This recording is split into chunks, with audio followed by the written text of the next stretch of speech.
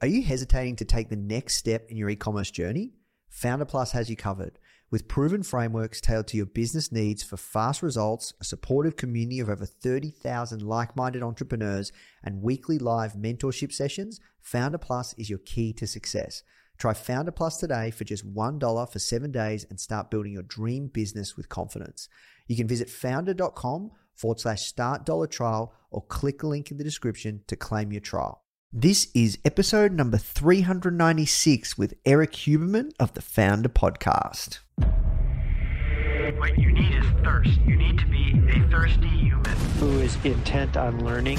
It's a really fascinating exploration of human potential. Now. The Founder Podcast. Even the greatest entrepreneurs had help. If you want to learn from the most successful founders on the planet, you are in the right place. Branson, Mark Cuban, Tony Robbins, Tim Ferriss, Ariana Huffington, Seth Godin, Steve Case, Gary Vee, Sophia Amoruso, Barbara Corcoran, Damon John. Learn from the greatest minds in business today with interviews hosted by Nathan Chan. This is not your average entrepreneur podcast. The Founder Podcast.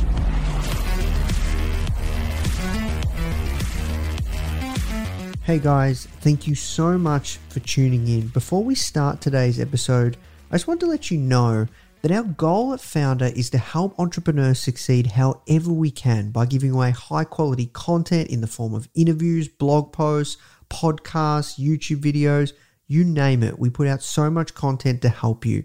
And another interesting project that we're working on right now is partnering with world-class founders like Damon John, Alexa Von Tobel, Greta Van Riel, and so many more to teach crucial skills like negotiation, finance, e-commerce, and so much more. So if you'd like to get access to these free trainings with founders like this, which is 100% free, just go to founder.com/free. Okay, so now let's talk about today's episode. Eric Huberman is the founder and CEO of Hawk Media, which is one of the fastest growing marketing consultancies in the United States. He went from making only $350 his first year in business to growing and selling 2 successful companies. Today, it's one of the fastest growing marketing consultancies in the US and has been valued at over $150 million. With over 250 plus employees, the company has serviced over 3,500 brands of all sizes, ranging from startups to household name brands like Red Bull, Verizon, and Alibaba.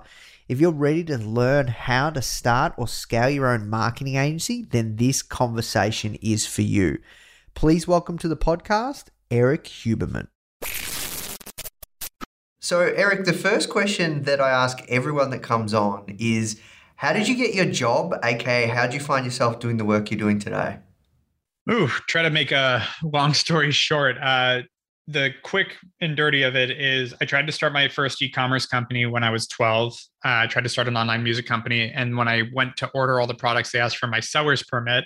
So I went to my parents and said, I need to get a seller's permit. They're like, yeah, we're not getting you a seller's permit. You're out of your mind. So that was my first attempt at e-commerce. And then decided to focus on, I thought I was going to be a music manager. I thought I was going to be in real estate the rest of my life after that. And then I went into real estate, graduating college in 2008.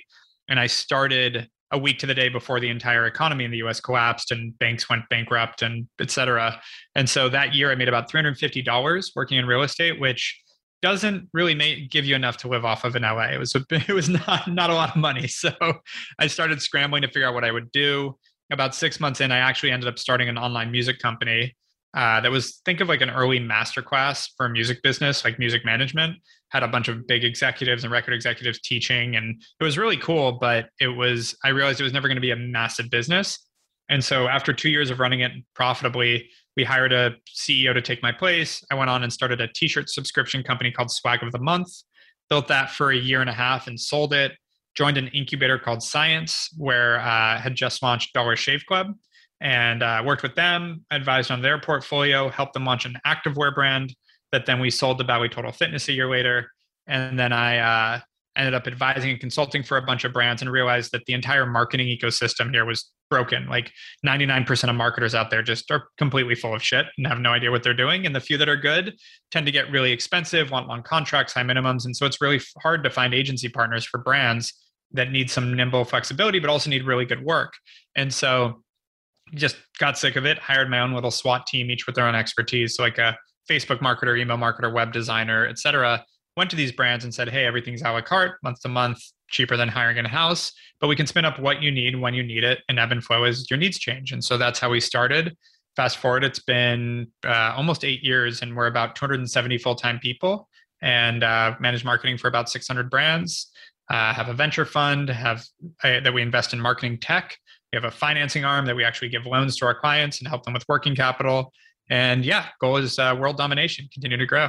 Yeah, wow, that's awesome. So you've been busy.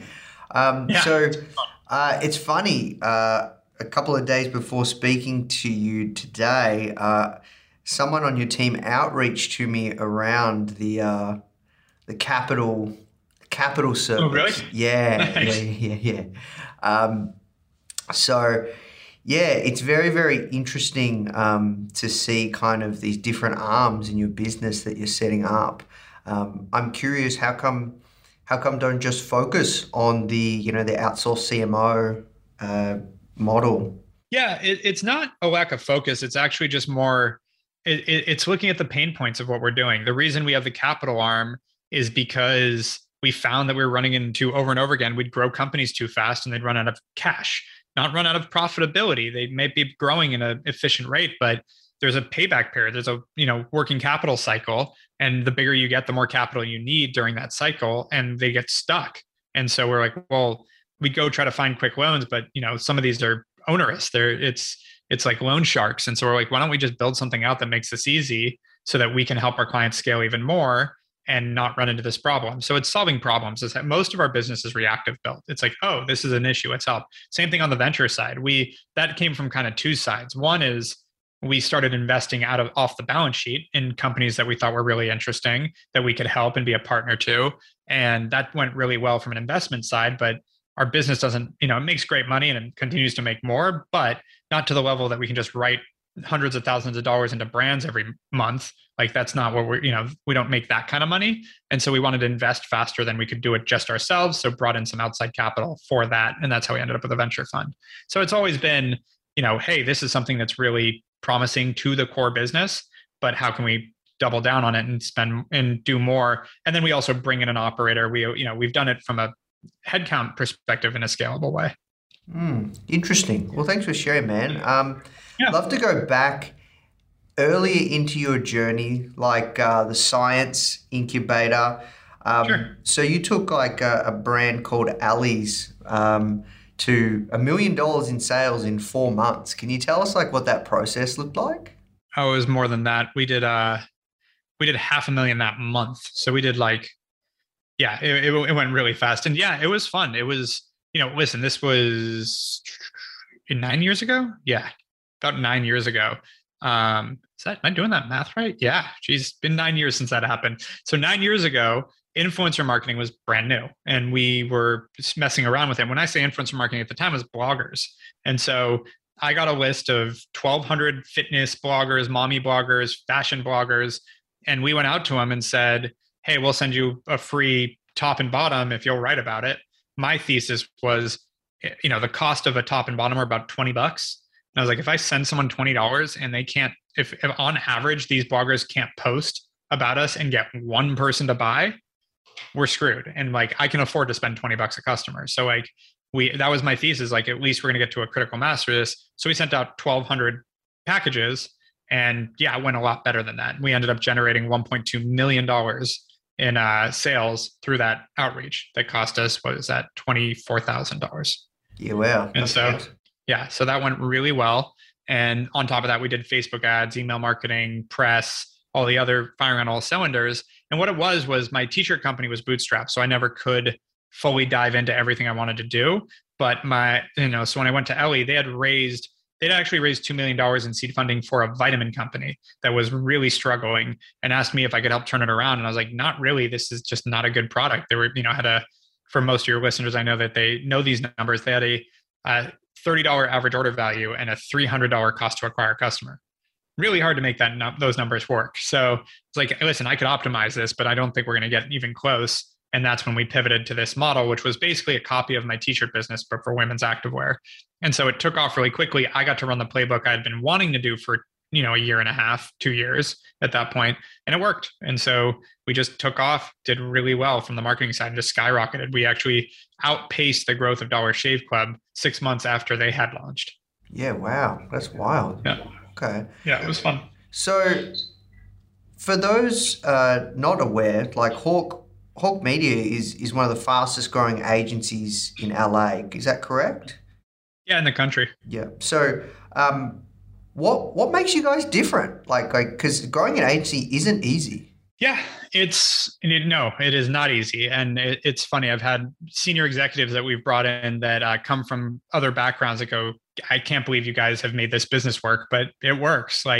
And what it is we built the business, again, no barrier to entry. So we're month to month, sign up whenever you want, fire us whenever you want, which makes it a lot easier to bring in business. We sign 80 to 90 new clients every month, which, so a lot comes in. And then we've had to build over 8 years processes that make us able to deliver that, because if we don't, we're month to month, they'll all fire us, which is not sustainable either. So we've been forced to build these great onboarding systems and these great talent and prove ourselves month over month over month. Because what it turns out is, if you sign a 3-month contract or a 6-month contract, when that hits, you're making a purchase decision. Like, am I really going to repeat this? With us, it's, do I give it another month? Which is hard in the beginning. I would say, being fully transparent, we get a lot of people that come in for like 1 or 2 or 3 months with no real intent of ever really staying with us. But if they get past that, they're with us for years. So it's literally like the people that have no form of commitment, or they're going to commit. And once we're past those first few months, they're here to stay. And that's because it's a combination of no barrier to entry, high credibility now. Like I'm talking about current state. We've got a lot of hundreds of case studies, tons of clout out there. We've kind of proven ourselves that on a month-to-month business, if we can scale like this and be sustainable like this, we're obviously doing something right. Clients keep paying us. Like, they don't have to. So that's worked out. And then, it's building constant efficiency systems that make it sustainable, because you have to. We haven't raised any money. We don't have any debt. We just have had to, build it off itself, which I'd say at its core, you have to do great work and be a good salesperson. So you strike me as like an exceptional marketer. And obviously you are from everything you've done, just, from your career and even just talking us through your journey. Look, for anyone watching this, marketing consistently changes. Like, at the time of recording this, Facebook has just changed their name to Metaverse.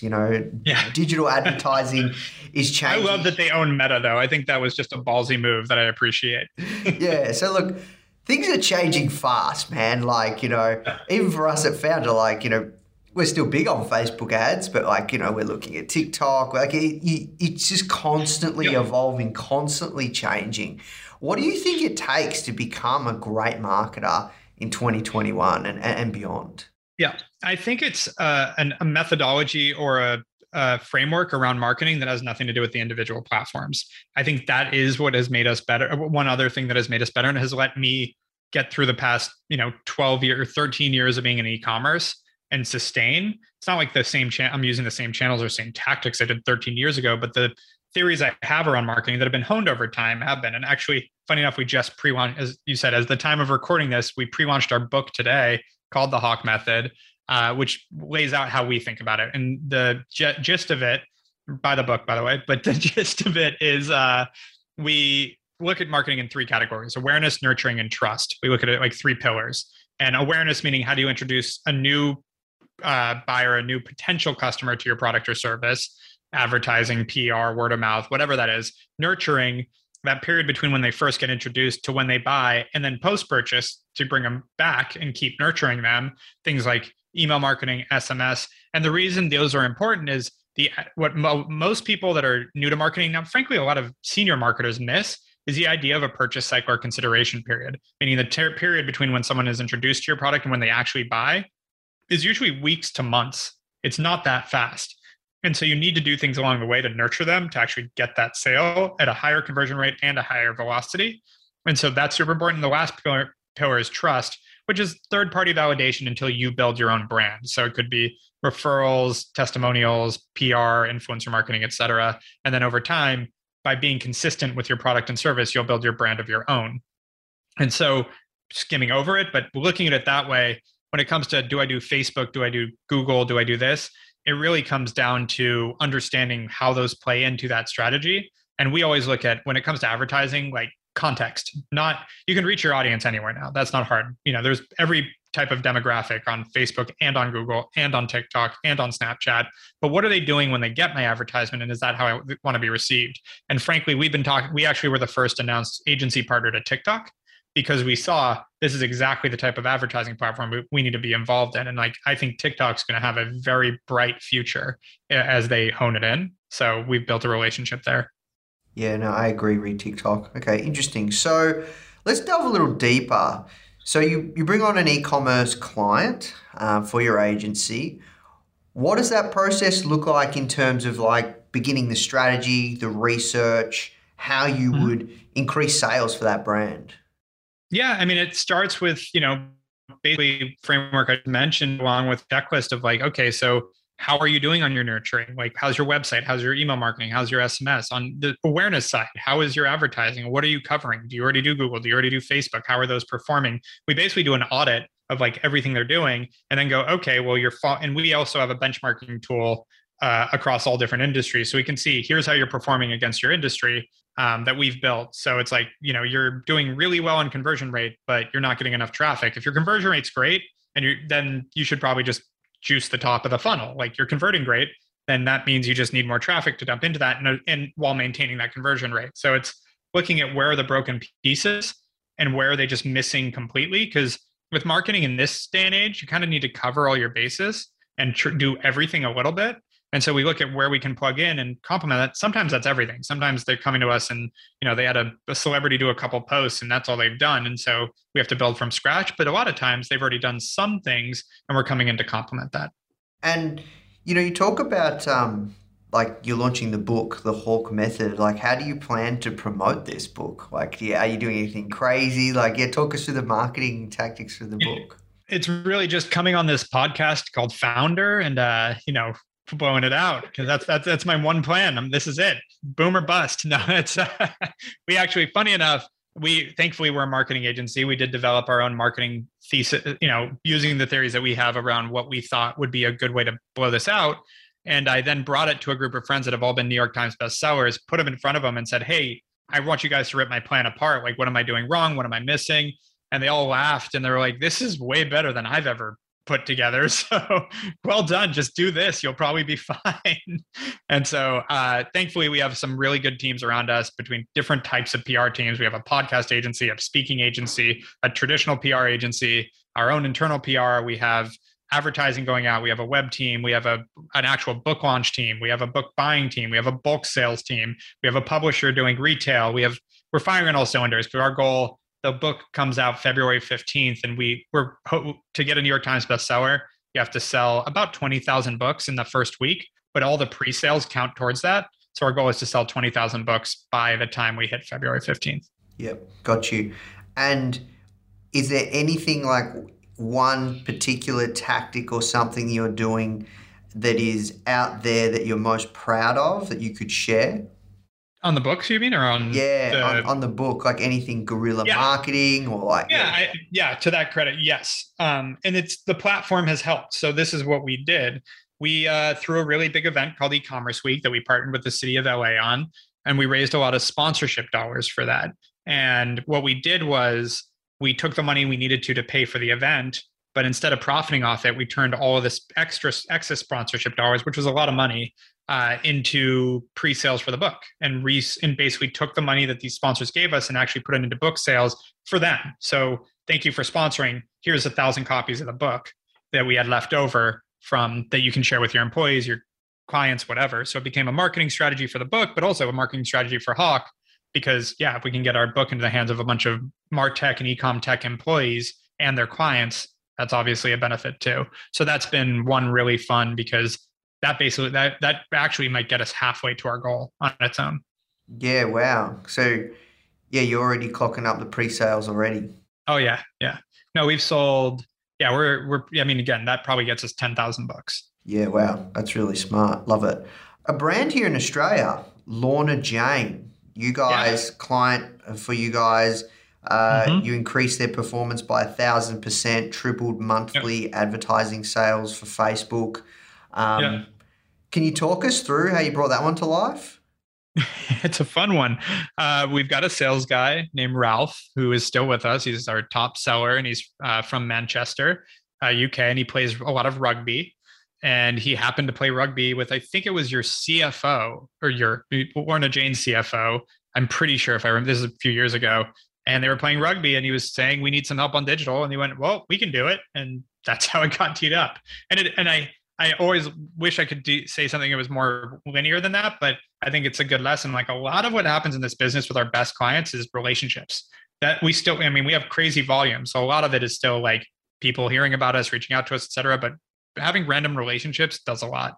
But how did you triple monthly sales for that business using Facebook ads? So it's not just Facebook ads. I mean, listen, doing better ads and better creative, better targeting is part of it, but it's also looking at their funnel. What were they doing on email? How is their site performing? All the things that actually convert. And that is a big thing people forget, is the performance of Facebook ads is not just relying on Facebook. You have to have a good product. You have to have a good website. You have to have a good email marketing, SMS marketing, funnels, everything. And so we really just looked at everything and then fixed up the ads too, because creative on Facebook is also super important, and targeting, but targeting's gotten easier. Hey guys, I hope you're enjoying this episode and learning a ton. As you know, in this series, we interview some of the greatest founders of our generation to find out how they did it.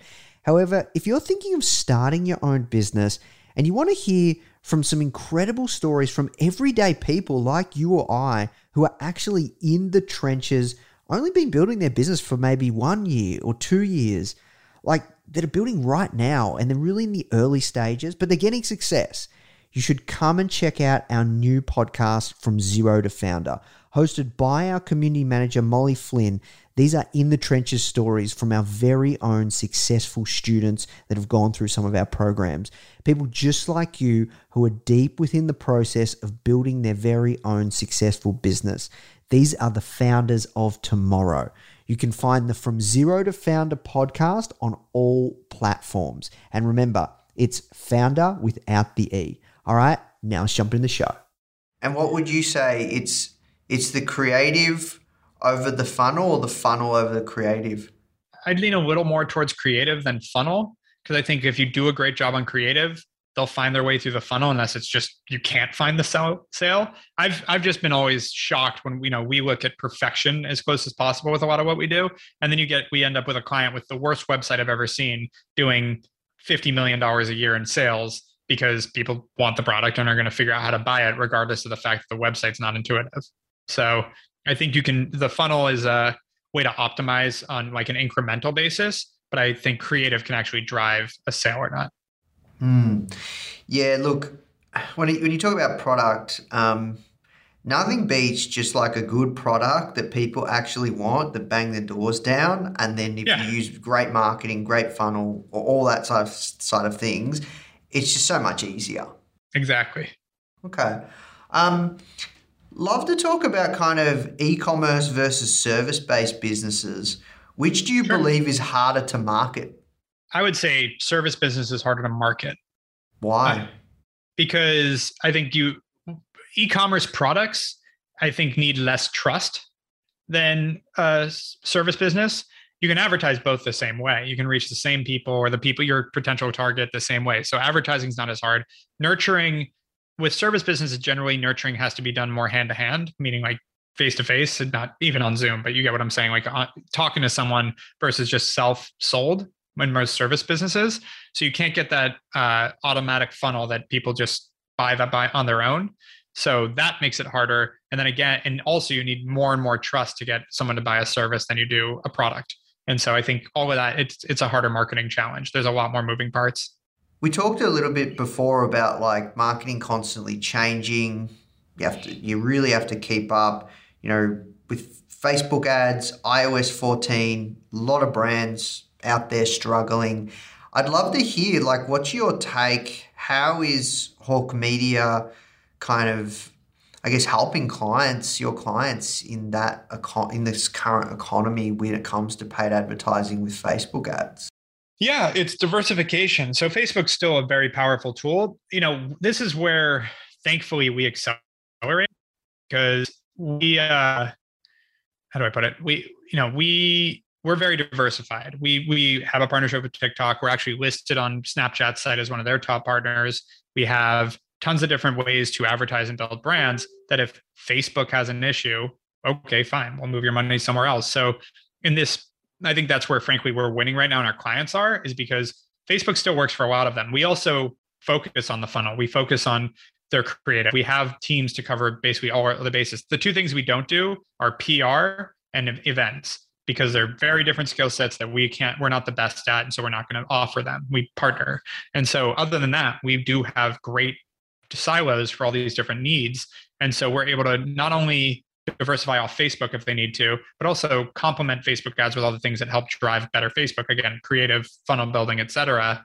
And so that combination, we've been able to win. And that's what I love about situations like iOS 14 is it basically, I don't know how to put it. It just feels like it's honestly from a business standpoint. I always have to be careful with this, but like COVID in business, where it's like the rules just got thrown out. The strongest survive. Let's go. And I know we've been really good at what we do, thankfully. So COVID was a blessing for our business, and so is iOS 14 because of the way we've structured our business. For a lot of people that have a chink in their armor, this is where they fall off. And frankly, for our clients, if we're doing the right things for them, this is where their competitors don't do as good of a job and fall out of the way, and we end up winning. And we've had that, a lot of the clients that stuck with us in COVID that didn't panic and stop all marketing are just absurdly bigger now because the market share of e-commerce went from 13 to 30% of consumer spending in the US. So it just crushed it. Yeah, no, I love that. And I love your approach. So diving a little deeper, what channels have you found to be, because I agree, Facebook ads still super powerful, just like case in point, we still spend a lot of money there for Founder, but what channels are you guys diversifying into and spreading? I'd love to know. Is it TikTok? Yeah. Is it YouTube? Is it display? TikTok, not YouTube. YouTube, I've never really been able to see roll ads work. So YouTube influencers I like, but I don't really like advertising much on YouTube. Once in a while it works for a specific brand, specific creative, but not that big. TikTok, Snapchat's decent. Podcasts, I really like. And then TV and radio, I think I think audio in general is going to be having a big surge. And they even, if you add week last week in New York, that's all they talked about is the surge of audio. Clubhouse was a cool first attempt at that. I'm curious if they can keep picking it up, but I think audio in general is going to be a great new engagement tool. Awesome. And you talked about email. Do you guys do much on SMS? What's your thoughts on that channel? Oh, yeah. So one of our I would say our best investment to date is Postscript, if you know it, the SMS tool partner with Shopify. So we were one of their first investors. They're awesome partners. So yeah, we've been very heavy in SMS for years. And yeah, I love it. And to go to the numbers, which I'm a data-driven guy, email open in the US at least, the average open rate of an e-commerce email is about 15% and click-through rate's about 3%. On SMS, we're seeing open rates at 98%, which is fine. Of course, if you get a text, you open it, but the click-through rate's 30%, meaning SMS is 10 times more effective than an email campaign. A little harder to collect a phone number than an email, but not that much harder. So very, very bullish on SMS. Yeah, love it. And do you help any of your clients with, or probably not, I'm going to assume this, but just genuinely curious, anything around kind of phone sales, call center, anything there? Yeah, no. Just the AOV's not there?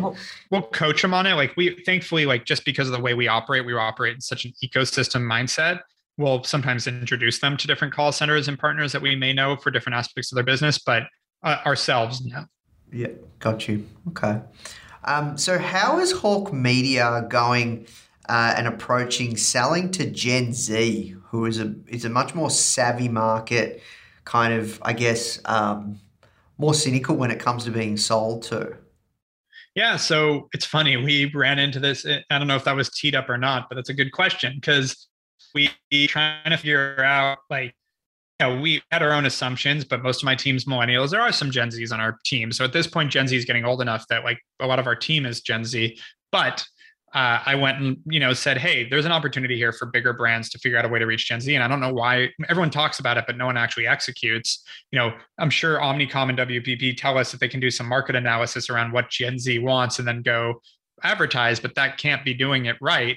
And so I ended up making friends with two of the top TikTok stars, Josh Richards and Griffin Johnson. We went out to dinner. They proceeded to tell me how they had all these brands hitting them up wanting to work with them. They didn't know how to do it because they didn't have enough time. Meanwhile, I'm trying to figure out how to help brands with Gen Z. And I went, well, why don't we just create an agency together? And within 2 weeks, we had signed a deal to partner up and launch an agency called Hawk Z, which is our Gen Z arm. So we actually work with them as creative direction to actually figure out how to, bring different products and services to Gen Z. And the first client we signed there is Crocs. So we've been working with Crocs on their Gen Z approach, which thankfully Crocs is doing very, very well. Yeah, interesting. Okay. So love to delve a little bit deeper on the TikTok piece. You said you guys are a partner. Obviously, you diversify big time there for e-commerce clients. Are you guys doing the whole thing, like influencer, organic, and paid? Like talk us through kind of this platform. Yeah. So we've done influencer for a while. Organic, we do as well. Yeah. And organic and paid. And really what it is being authentic to the platform. Like you don't want to take a commercial built for YouTube or for television and run it on TikTok. Like you have to make specific creative and specific posts to TikTok, whether it's an advertisement or organic or getting influencers to do things. So yeah, I mean, that I hate to say it, but that is really the biggest key there. The advertising platform itself is still being built out. So it's not perfect. Their algorithms from a e-commerce perspective or like a marketing perspective aren't perfect either. So it's still early, but the price is right. And we've been able to find ways to make it work because it's early. Like you just have to be a little more creative. You have to be a little more on top of it.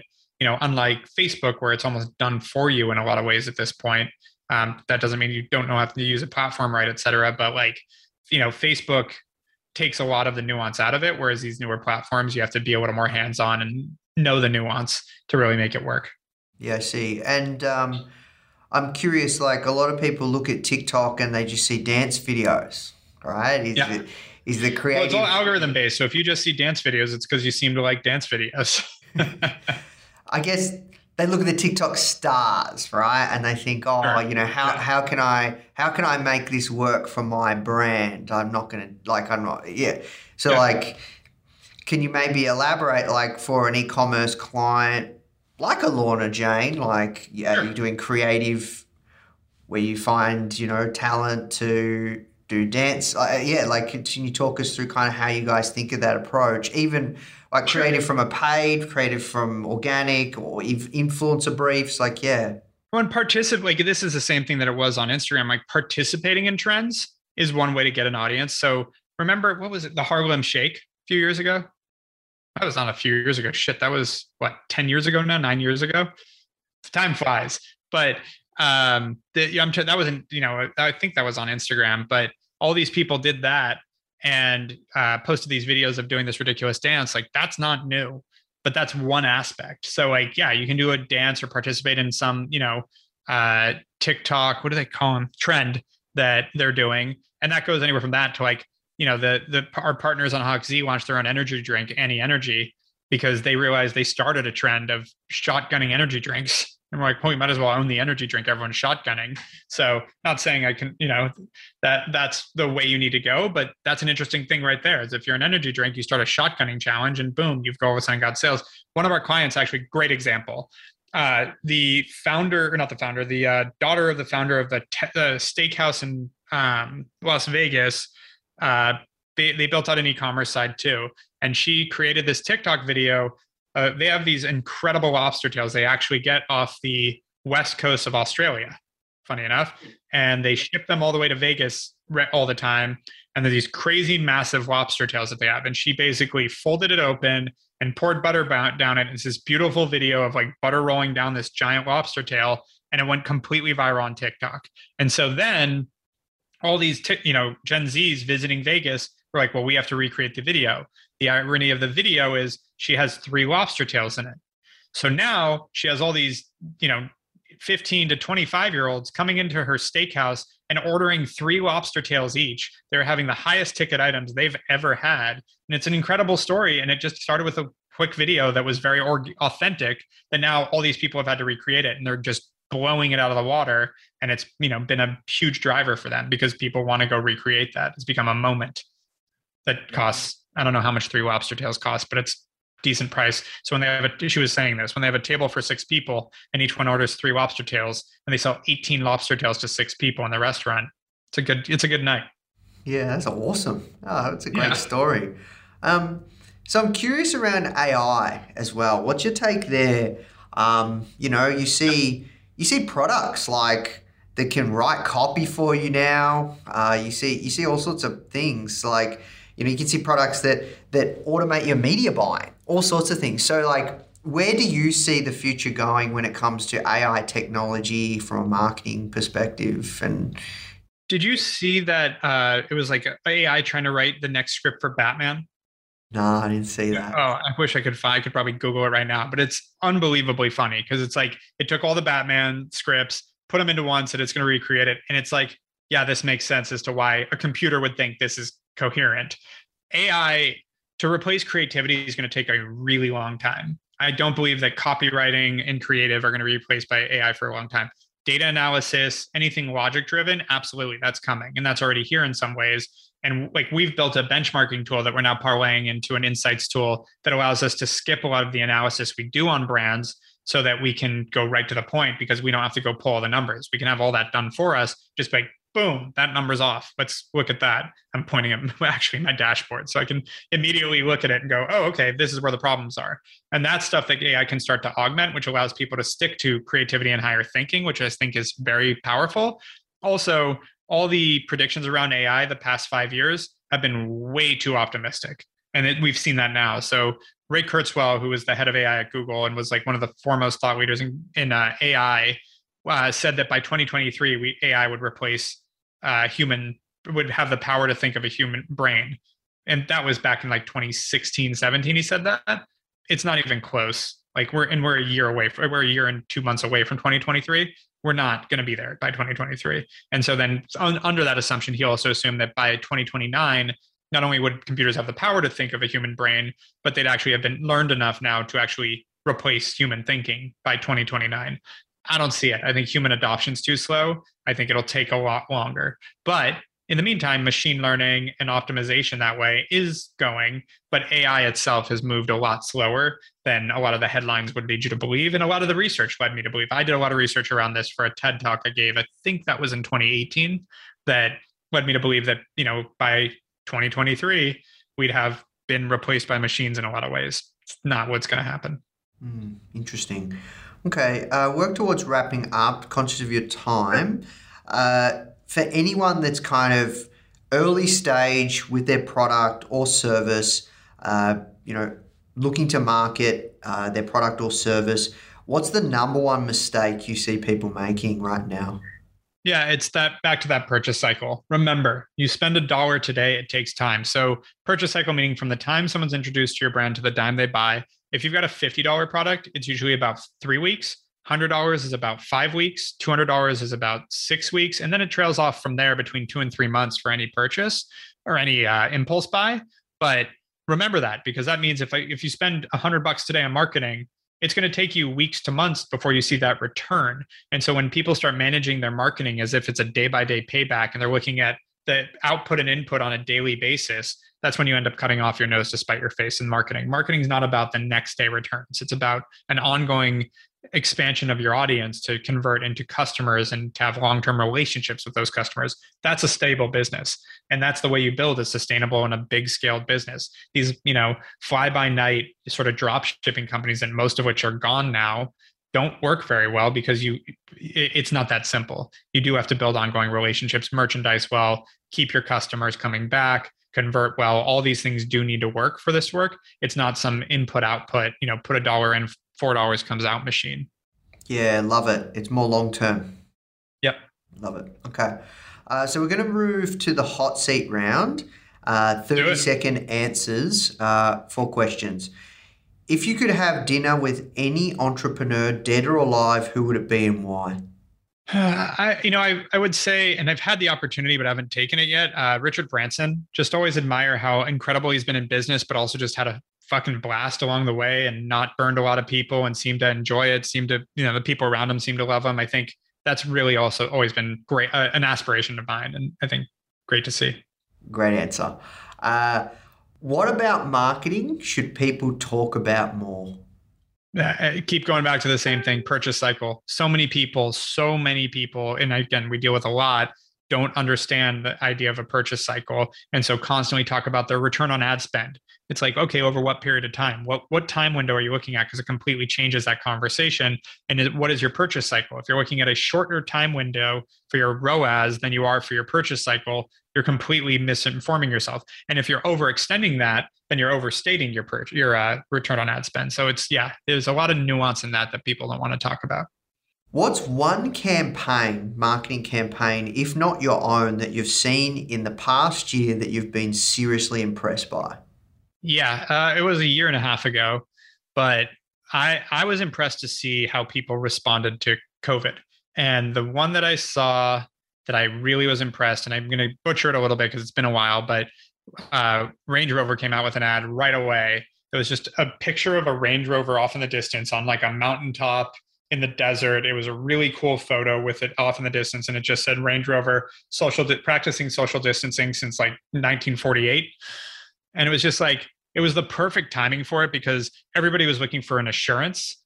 And I watched this with the emotional state of the masses, so to speak. And at that point in time, everyone in the country I don't know about the world, but I'm going to speak to the US, was looking for just some reassurance that things were going to be okay. And Land Rover came out and said, we've done this. We got you. We've been doing this a long time. You're fine. And it was just like the right message, the right time, the right creative. I appreciated it a lot. Oh, awesome. And the last question is, if you could have any other job in the world, what would it be and why? Ooh, if I could have any other job. I'd say there's two. I'd say pro snowboarder if I had any capability or was maybe 10 years younger so I could still bounce a little bit. Just a diehard snowboarder, love doing that. I also love investing. So even though I get to do this with my current job, I think if I wasn't running Hawk Media, running more of a family office and engaging more on the investing side would probably be where I'd be. Because I really love, if I'm not the entrepreneur and I'm not running something, I love working with entrepreneurs and helping them build and helping be a backer, an advisor, an investor. Yeah, awesome. Love it, man. Well, look, we'll wrap there, but thank you so much for your time. That was an amazing interview. Yeah, no, thank you for having me. Hey guys, I hope you enjoyed this interview. As you might already know, our mission at Foundr is to help tens of millions of people every single week with our content, either start or grow their business, which is exactly why we're partnering with world-class founders such as Damon John, Alexa Von Tobel, Greta Van Riel, and so many more to teach crucial skills such as negotiation, finance, e-commerce, and so much more. So if you'd like to get access to these free exclusive trainings, please go to foundr.com/free. These are 100%. We go super in depth on teaching a particular topic, and I know that you're going to love them if you enjoy this podcast. So just go to foundr.com/free. All right, guys, I'll see you in the next episode.